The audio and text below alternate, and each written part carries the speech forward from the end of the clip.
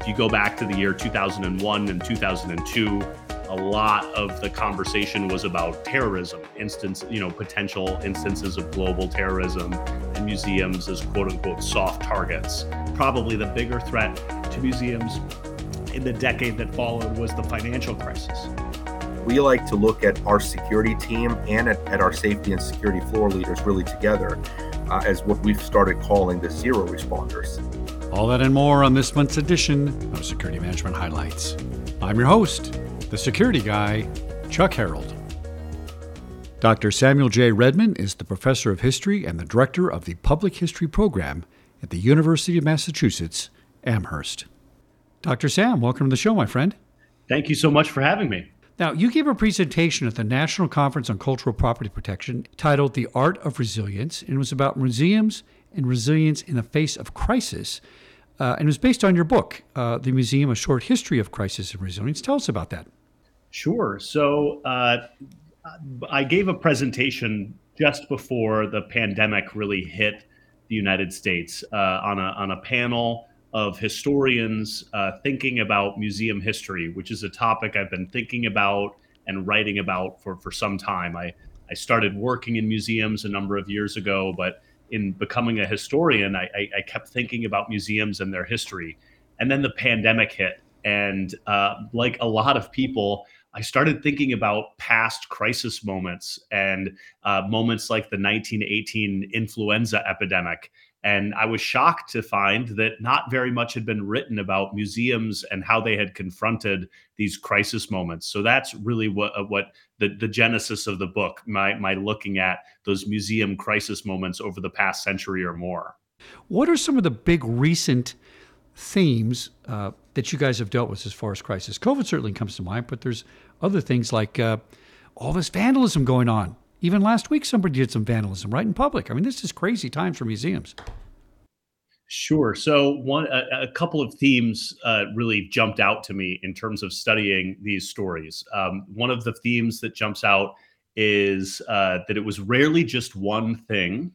So like when I looked back at various crisis moments, what surprised me in one way was how different crisis moments sort of came together at about the same time. So in recent times, probably 90 to 95% of museums, according to some estimates, at least in the United States, shut down during the crisis or the COVID quarantine period, and having to figure out how to reopen, having to figure out how to pivot online. And then also, of course, there was a racial reckoning happening and conversations happening about statues and museum exhibits and how history is remembered or not remembered. And those sort of moments coincided. But if you go back about 100 years ago and you look at the 1918 influenza epidemic, there was also an economic uncertainty at the end of the First World War, where there was a real, economic challenges in that era, and it was also a high tide of white supremacist, like mob violence against Black Americans, including uniformed Black veterans that were returning from the First World War, who were attacked in northern cities like New York and Chicago. So, when you look back at that era, you see museum attendance numbers going down. But there was this whole array of factors coming together. And just one more anecdote on that earlier, that 100-year ago period, is that museum directors, when I was reading the history files, they kept saying that the weather was really bad, especially on the weekends when they expected a lot of visitors to be able to come. And I sort of brushed this off as, okay, maybe they didn't want to talk about the influenza epidemic. Well, when I went back and looked back at historical weather data, it turned out the weather really was quite bad a century ago. There were some unusually bad winters around 1918 through the early 1920s.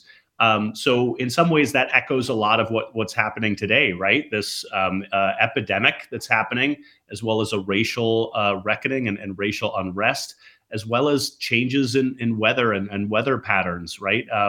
This is an example from an earlier chapter, but when Hurricane Katrina and Hurricane Sandy both took place, a number of museum staffers were holed up in some cases with their families at, for example, the New Orleans Museum of Art or the Whitney Museum in New York City when those disasters were taking place. So this is not like some abstract conversation we're having, right? This is like a very real and tangible story for museums and security professionals and cultural institutions today. Now, from what I'm hearing, it sounds like, as a security practitioner in the traditional vertical markets, I've been in that space a long time, as well as in the cyberspace, my brain right now, as you speak, is redefining what resilience means as it pertains to museums. I might have thought originally it has to do with the best cameras, the best delays, the best protection systems, physical or cybersecurity stuff. But really, resilience in the museum business means keeping up and running. That's a big component, isn't it? Sure. And, another thing that surprised me, of course, when you get into periods of economic distress, there are staffers that are laid off, and there are periods where more staffers are brought in, and the museum also, of course, has to change, and there are security elements that are really critical beyond staff, but. Time and time again, I came back to staffers as being core in terms of keeping the museums going. And then also, again, another thing that surprised me a great deal in terms of the resiliency aspect of this was that museums occasionally needed to be quite creative in terms of how they addressed problems and changes. We think about museums, maybe sometimes they're in a century-old building and they have paintings or objects in them that may be hundreds of years old. There's sort of almost a conservatism, or they almost seem as though they're encased in amber and they're unchanging, and that's sort of their power in some sense. But in reality, museums are changing all the time and having to face changing cultural ideas, changing desires from their visitors, but also changing threats. So an example of that is a story that I tell in the book, but that some people may remember. Some of the wildfires in California, in Southern California, over the last couple of years becoming especially bad, including a series of fires that came to be called the Getty fires because they came so close to the Getty institution. So if it wasn't for the landscape management team at the Getty and elsewhere in that area, other cultural institutions like the Ronald Reagan Presidential Library, that were convinced to hire people to bring in teams of goats to clear brush. And I kind of would love to be a fly in the wall at that meeting where someone told the board of the Getty, like, hey, we need to hire some, brush eating goats to come in and clear out some of the areas around the museum.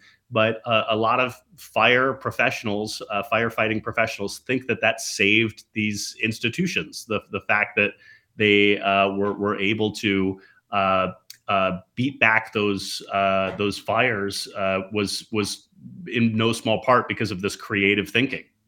A lot of us, people who think about museums from their security, from just sort of the journalists that write about it, critics, historians, and other thinkers, it's really difficult to figure out what's coming around the bend. Sort of future casting or predicting the future is shockingly difficult, right, in terms of what threats are around the bend.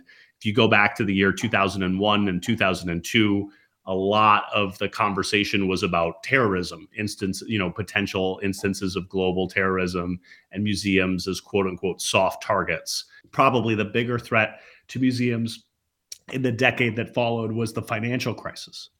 You said something rather fascinating, that a museum has difficulty predicting future behavior because a lot of it does not get into looking at the history of the museum. It's almost like an oxymoron because the history is a museum is defined by history, right? So you think they would be the best subgroup to look at this backwards and forwards, literally. So I guess the question that arises out of that then, based on your studies, is who owns resiliency? We can take resiliency and put it into the security sector, and we'll be resilient as far as devices, technology, plans, all that kind of stuff. We can do a pretty good job of that.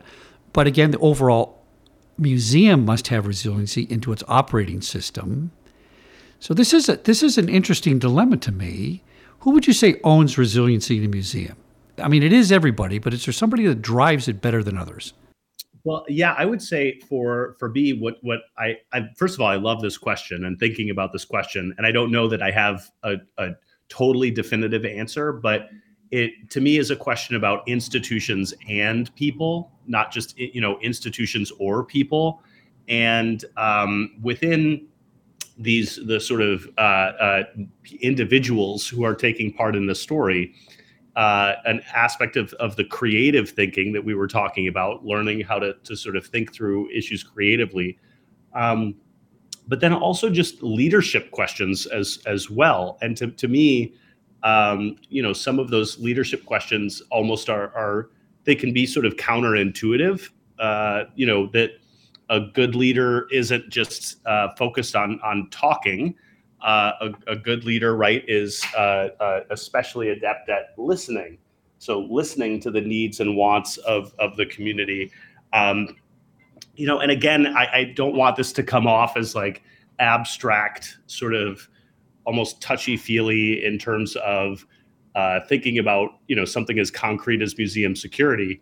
In the 1970s, for example, controversies around a museum exhibit called Harlem on My Mind at the Metropolitan Museum of Art resulted quite probably in about 12 or 13 famous works of art, including a Rembrandt being vandalized, being scratched, possibly with a knife or another sharp object. And conservators were able to repair all of those paintings, but it was just one indication that the museum will serve as a site of political action, and sometimes that can have direct threat to the collections. But then also, as we saw in a recent example at the MoMA last year, that frontline staffers, people who are taking tickets, and security officers can themselves be targets of threats of violence and intimidation and other sorts of factors. So there's like we've said, there's a lot that goes into this. It's a complicated topic, but one that I don't think enough historians have looked at seriously over time. And it's also just interesting to look at these different examples in different times and places, and how they managed the choppy waters of the Great Depression or World War II. Or this 1970 art strike and so forth. Well, I think you touched on something interesting to me. It made me define the problem this way. So goes a culture, so goes a society, right? And if you're going to attack the culture directly, where better place to attack a culture than a museum? And I might argue that each museum has a local culture, and then, of course, the grander culture. I might have antiquities from Egypt over here in Los Angeles, so I'm looking at two cultures, if you think about it that way, or multiple cultures of all the world in one museum. And I think it's problematic that we have people, throwing soup on paintings in the middle of the day. And first, it's problematic that it's happening. Second, it's problematic that they're getting away with it. And I wonder if people are looking at this that you do, that this is a deep, deep issue. This isn't a matter of security. It's not a matter of vandalism. It's not a simple crime. This is attack on culture all around the world. And I'm just wondering if you think people are catching on to that concept and looking at this entirely differently. And instead of isolated incidents, there's a history of museums being attacked for cultural and social statements. And it seems to be more of it than ever before. Yeah, and I definitely became interested in, so let's name a couple of examples that are sort of precursors to the recent examples that you're mentioning. So a couple of examples include the 1970 art strike, where the Metropolitan Museum of Art and the Guggenheim in New York City became sites of protests, especially about the war in Vietnam, but about a number of different topics. And it influenced and impacted the art that was being shown in the walls. But a lot of the museums tried to carry on as though it was business as usual. And I think they, over the course of that, lost some credibility, especially with the artist communities in New York City, as well as art critics and others who were paying attention. So it may not have impacted their numbers immediately the way you might think, but it probably did some reputational damage to museums. And similarly, the Enola Gay episode, the B-29 Superfortress airplane that dropped the first atomic weapon used in warfare over Japan near the end of World War II, was the site of heated controversy in the 1990s, where especially conservative protesters and veterans groups wanted to see a certain sort of story presented in the exhibits. When a draft exhibit text was leaked, they were quite unhappy. But then, ultimately, when the plane went on display, it was anti-nuclear protesters who threw fruit at the airplane. So it was controversial from many different directions, right? And that even though the museum tried to strip away all basically interpretive material and just sort of give the description of how much the plane weighed and where it was constructed and how long the wings were, it still was the site of controversy, right? So the lessons are sort of muddled and difficult and challenging to pick up on, but I think they include doing a better job of listening to the community during those controversies and leaning into them. And hopefully opening up some sort of platform for larger conversation about things like the environment and threats and challenges to the environment. Let's be honest too, like these are a lot of beautiful paintings depicting the environment and depicting possible changes in the environment and conversations that we can and should be having. I don't think, maybe I'm overly naive and optimistic to think that by opening up space for those conversations, that this will sort of solve that as a threat to the preservation of these amazing paintings. But I don't think, on the other hand, just sort of clutching our pearls and saying that this is terrible and sort of clamping down security wise is the sort of reaction that will ultimately, diminish this as an issue. I think that you need to do some listening and creating of a space for conversation and platform, as difficult as that may be, frankly, with people who are on vastly different sides of a conversation. So yeah, I do think it's the another factor in this story is that museums are surveys still suggest that museums are considered a trusted source of information, and that they that in an era of fake news and disinformation and willful misinformation, that I think is important, that museums again can sort of lean into that as a strength. And yet, there are calls for museums to they never truly have been neutral spaces, right? They're always an expression of some scientific interests or point of view by virtue of what things that they select and how they present it. They're never really neutral in terms of how they operate. So can we be more transparent in that story? Yeah, I don't think that the current sort of wave of protesters is arguing that museums have gone sort of too far in that way. I think there's some controversy that can't be avoided. For instance, the Teddy Roosevelt sculpture outside of the American Museum of Natural History, which famously depicts Teddy Roosevelt on a horse and a black man and a Native American man sort of at the ground level, as though in a lower or subservient position. There were both protests and then, Fox News sponsored counter protests to try to save the sculpture. And here the museum had tried to be transparent about the debates and put on special exhibits and signage.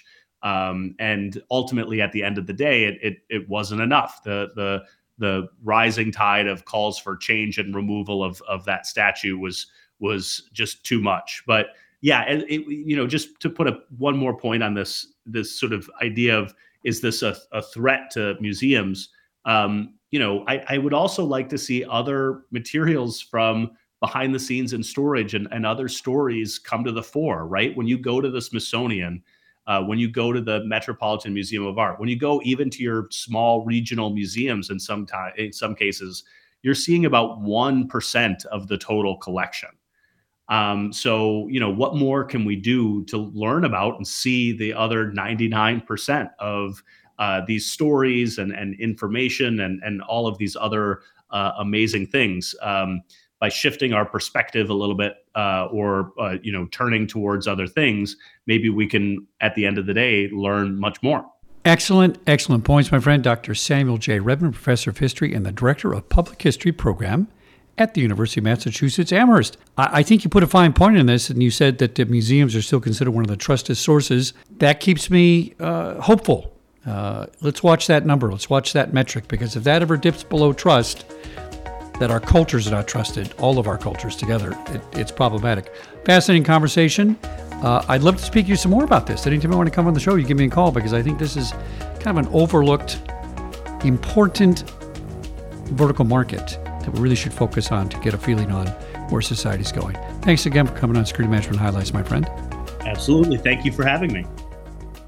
Jan Bielik, CPP, is the Security Administrator for the City of Newport News. Mr. Jan, welcome to Security Management Highlights, my friend. Thank you for having me. Today's topic is a city safety and security floor leader program, similar to a floor warden program. We're going to discuss that. And this is part of the overall theme for December for Security Management Highlights, which is resiliency. And of course, if you have a good floor warden program, you are resilient, no doubt about it.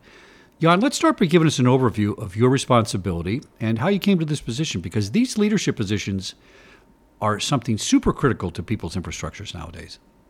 Sure. So I am the security administrator for a medium-sized city, the city of Newport News, Virginia. We're a population of about 180,000 and a workforce of right around 4,000 people. I'm responsible for the critical infrastructure security for our city facilities, everything from the pump stations all the way up to City Hall, everything from access control to video surveillance and uniformed security officers. So we have been looking for ways to engage with our employee workforce. We look at employees as a force multiplier. Of course, there's a lot of anxiety amongst employees with everything that's going on in the world. And we had a cadre of employees who were interested in volunteering and helping and learning, but they didn't have the resources or the skills or the knowledge to be able to really be effective. And so we took the floor warden program and we amped it up.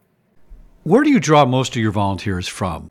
We try to geographically space them so that we have volunteers from every floor in a building, or so we can have people from that way we're kind of we're spacing out where these folks are coming from, so that the messages that we're getting from them represent the organization, and the messages we're pushing back are getting back to the organization. Let's talk about active shooter planning. Not that you can always, planning is probably a poor word, but response is probably a better word. When we look at that, that could cross over between your immediate city facilities, a public space, a private business. It could all be kind of mixed together. The focus on the floor warden program is to get people out safely, secure them, give them places to go and meet and things like that. But if we get in a situation where there's something tragic as an active shooter, how does leadership interact at this point? Is there some sort of hierarchy? When I was at the studio, I was the guy, right? And I had my leaders underneath me that did it. But we were contained into ourselves inside a facility where nobody else was going to come in there and do something. It was up to us. When we have this crossover stuff, where do employees look to leadership if something like that happens? We have a very robust and very active senior leadership team at the city. Newport News is only about a 45-minute car ride from Virginia Beach, only about 40 minutes away from Chesapeake, where two mass shootings in the last few years that are right here in our local communities. So we have taken a pretty proactive stance to how we would respond to active shooter events, and it goes all the way from the city manager down to individual employees. In terms of leadership, we have a deputy emergency coordinator, we have a fire chief and a police chief, we have the sheriff's office, we have the security team, and we work very closely together. So again, Newport News is very big about leadership by committee and kind of working as part of a team. I have sat on a number of unified command operations where, whether police is running it or fire is running it or emergency management is running it. Sometimes one of the assistant city managers will act as the incident commander, but there will be representatives from all of the public safety disciplines in it. The nice thing about the way we've designed this program with the safety and security floor leaders is it's designed to fill in the gap between when an incident begins and when professional rescuers get on scene. So we know that within 3, 4, 5 minutes, you'll have police on scene, fire and EMS will start to arrive, emergency management will take over. If we have security in the facility, which most of our facilities we do, security officers will be integrated with that response. There will be in the initial phases of that response before other responders even arrive. But in those first moments of an incident, it'll be the employees. The employees are the ones that are going to be that initial patient, that initial victim that has to resolve what they're going to do. And so it kind of escalates from there. And so we've pushed to have as much control as we could with the employees. We have a mandatory CRACE training, which is civilian response to active shooter events, that all of our employees, the entire workforce, goes through. So that we are providing the tools and the skills that we can at the base level, and that is supported all the way up through the senior leadership up to the city manager. You said something interesting to me that I never really considered in all the years I did this. Your staff is really the default first responder phase. The first responder. They're there first on scene. They have the intelligence originally. They have the information originally. Yes, they could be part of the victim and evacuation group, but on the other hand, they also be part of the response group in providing information to the first responders that get there 2 or 3 minutes later. So I think that's a very interesting perspective that I haven't really heard. Yeah, and I can't coin the term. I've heard it used before, but we like to look at our security team and at our safety and security floor leaders really together as what we've started calling the zero responders. And that's, so I consistently tell our law enforcement partners that our security team and our safety and security floor leaders are going to be at the site of the incident before the incident occurs, and certainly before traditional first responders arrive. And they're going to be there long after our first responders have left and the incident is resolved. They're going to be there picking up the pieces once everyone else has departed. So that's part of the emphasis of the safety and security floor leader program, is we wanted to create an environment where, again, we're addressing not just the skills and the knowledge that would be necessary, but also addressing the anxiety. We're helping the employees know, what would they expect in a critical incident, whether it's a fire, whether it's an active threat. How would they expect security officers to respond to the incident? How would they expect law enforcement, fire and EMS to respond to the incident? What could they do, and what could their role be in helping to save colleagues? And we look at that both, pre-bang and post-bang. So what can they do before an incident occurs in terms of reporting structure? Can they talk to HR? Can they, what kind of things should be reported and who they should be reported to and how? And then during the incident itself, and in the post-bang, what would they do to keep themselves alive in those critical, moments, minutes, hours, as first responders get into the scene, as they try to secure the scene, as we try to get medical services into the scene. I hear a large component of pre-incident prevention here. In other words, our security forces, I ran a lot of guard companies and guards for many years. You and I understand that component. That's part of our job, is to observe and report. But when you bring the floor warden people into this, or the safety people, as civilians, and they're participating in observe and report, you've just raised your level of intelligence here. So what would you say your percentage of prevention is built into this? Pre-incident prevention, let's say. Well, it's obviously difficult to measure, but I would tell you we believe that an ounce of prevention, right?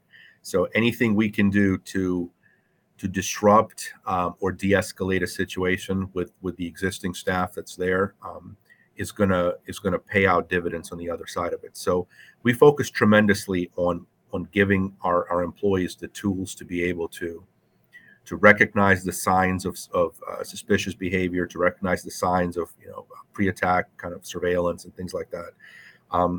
We work with them again as a working group, as a committee. So when we have these meetings, one of the things we always discuss is there anything going on that we should know about? Is there anything that's concerning? Anything we want to talk through? We just recently repaved the parking lot at one of our city facilities because folks came up in the call and said, I almost got into a car crash leaving work the other day because there's no stop sign or people can't see it. People are driving, crazy through the parking lot.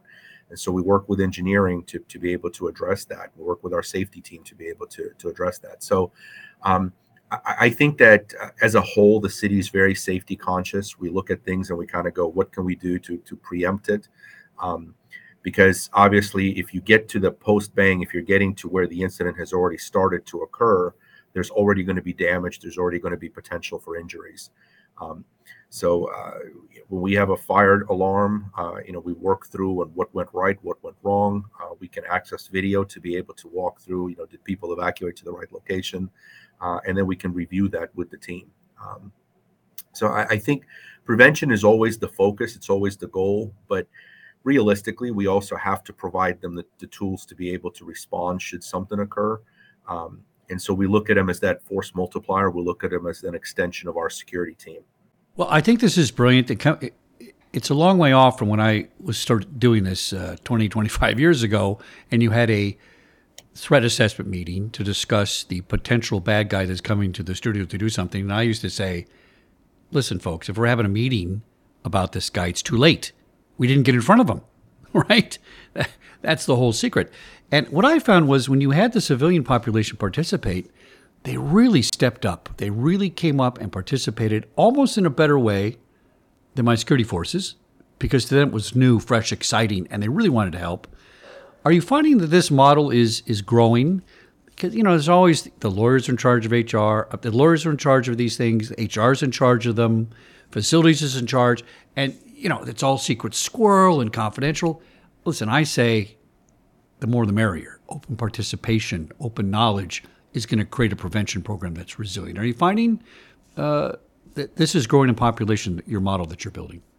Well, there's certainly a lot of debate that went in, especially early on when we were trying to expand this program. I think probably among some of the most hotly debated topics were, are we going to increase anxiety amongst employees? Are we going to scare employees? How much is too much to share with them? And then what happens if we end up educating the next potential attacker? What if we have an insider threat and somebody's in here now, learning what we're going to do as our plan? So I think that's always a debate that's healthy, that has to be had. We were very cautious in what information was shared. Obviously, we're not sharing entire security plans with folks. But we did find that, just like you had suggested, that the volunteers were there because they really wanted to do things to improve their work environment and the safety around their colleagues. And so they already had the will to learn and to be successful. And all we had to do was give them the right skill set, in addition to what they were normally doing as part of their job in order to be successful. So when you have a will, it's a lot easier to then take those folks and work with them. So we are interested in expanding the program to some of our other facilities across the city, city-owned facilities, so still not private sector, but we have been very successful within the places where we have adopted this program. Well, I've always said all security is personal, all security is local, all security is now. And when you empower your immediate group around you to act individually through training, awareness, and group participation, you've just created a multiplier that's really resilient and sustainable. So I think this is really a great idea, Jan, and I think you're on the right track, my friend. So thank you so much for coming on Security Management Highlights, and let's stay in touch. I'd like to know some of your updates.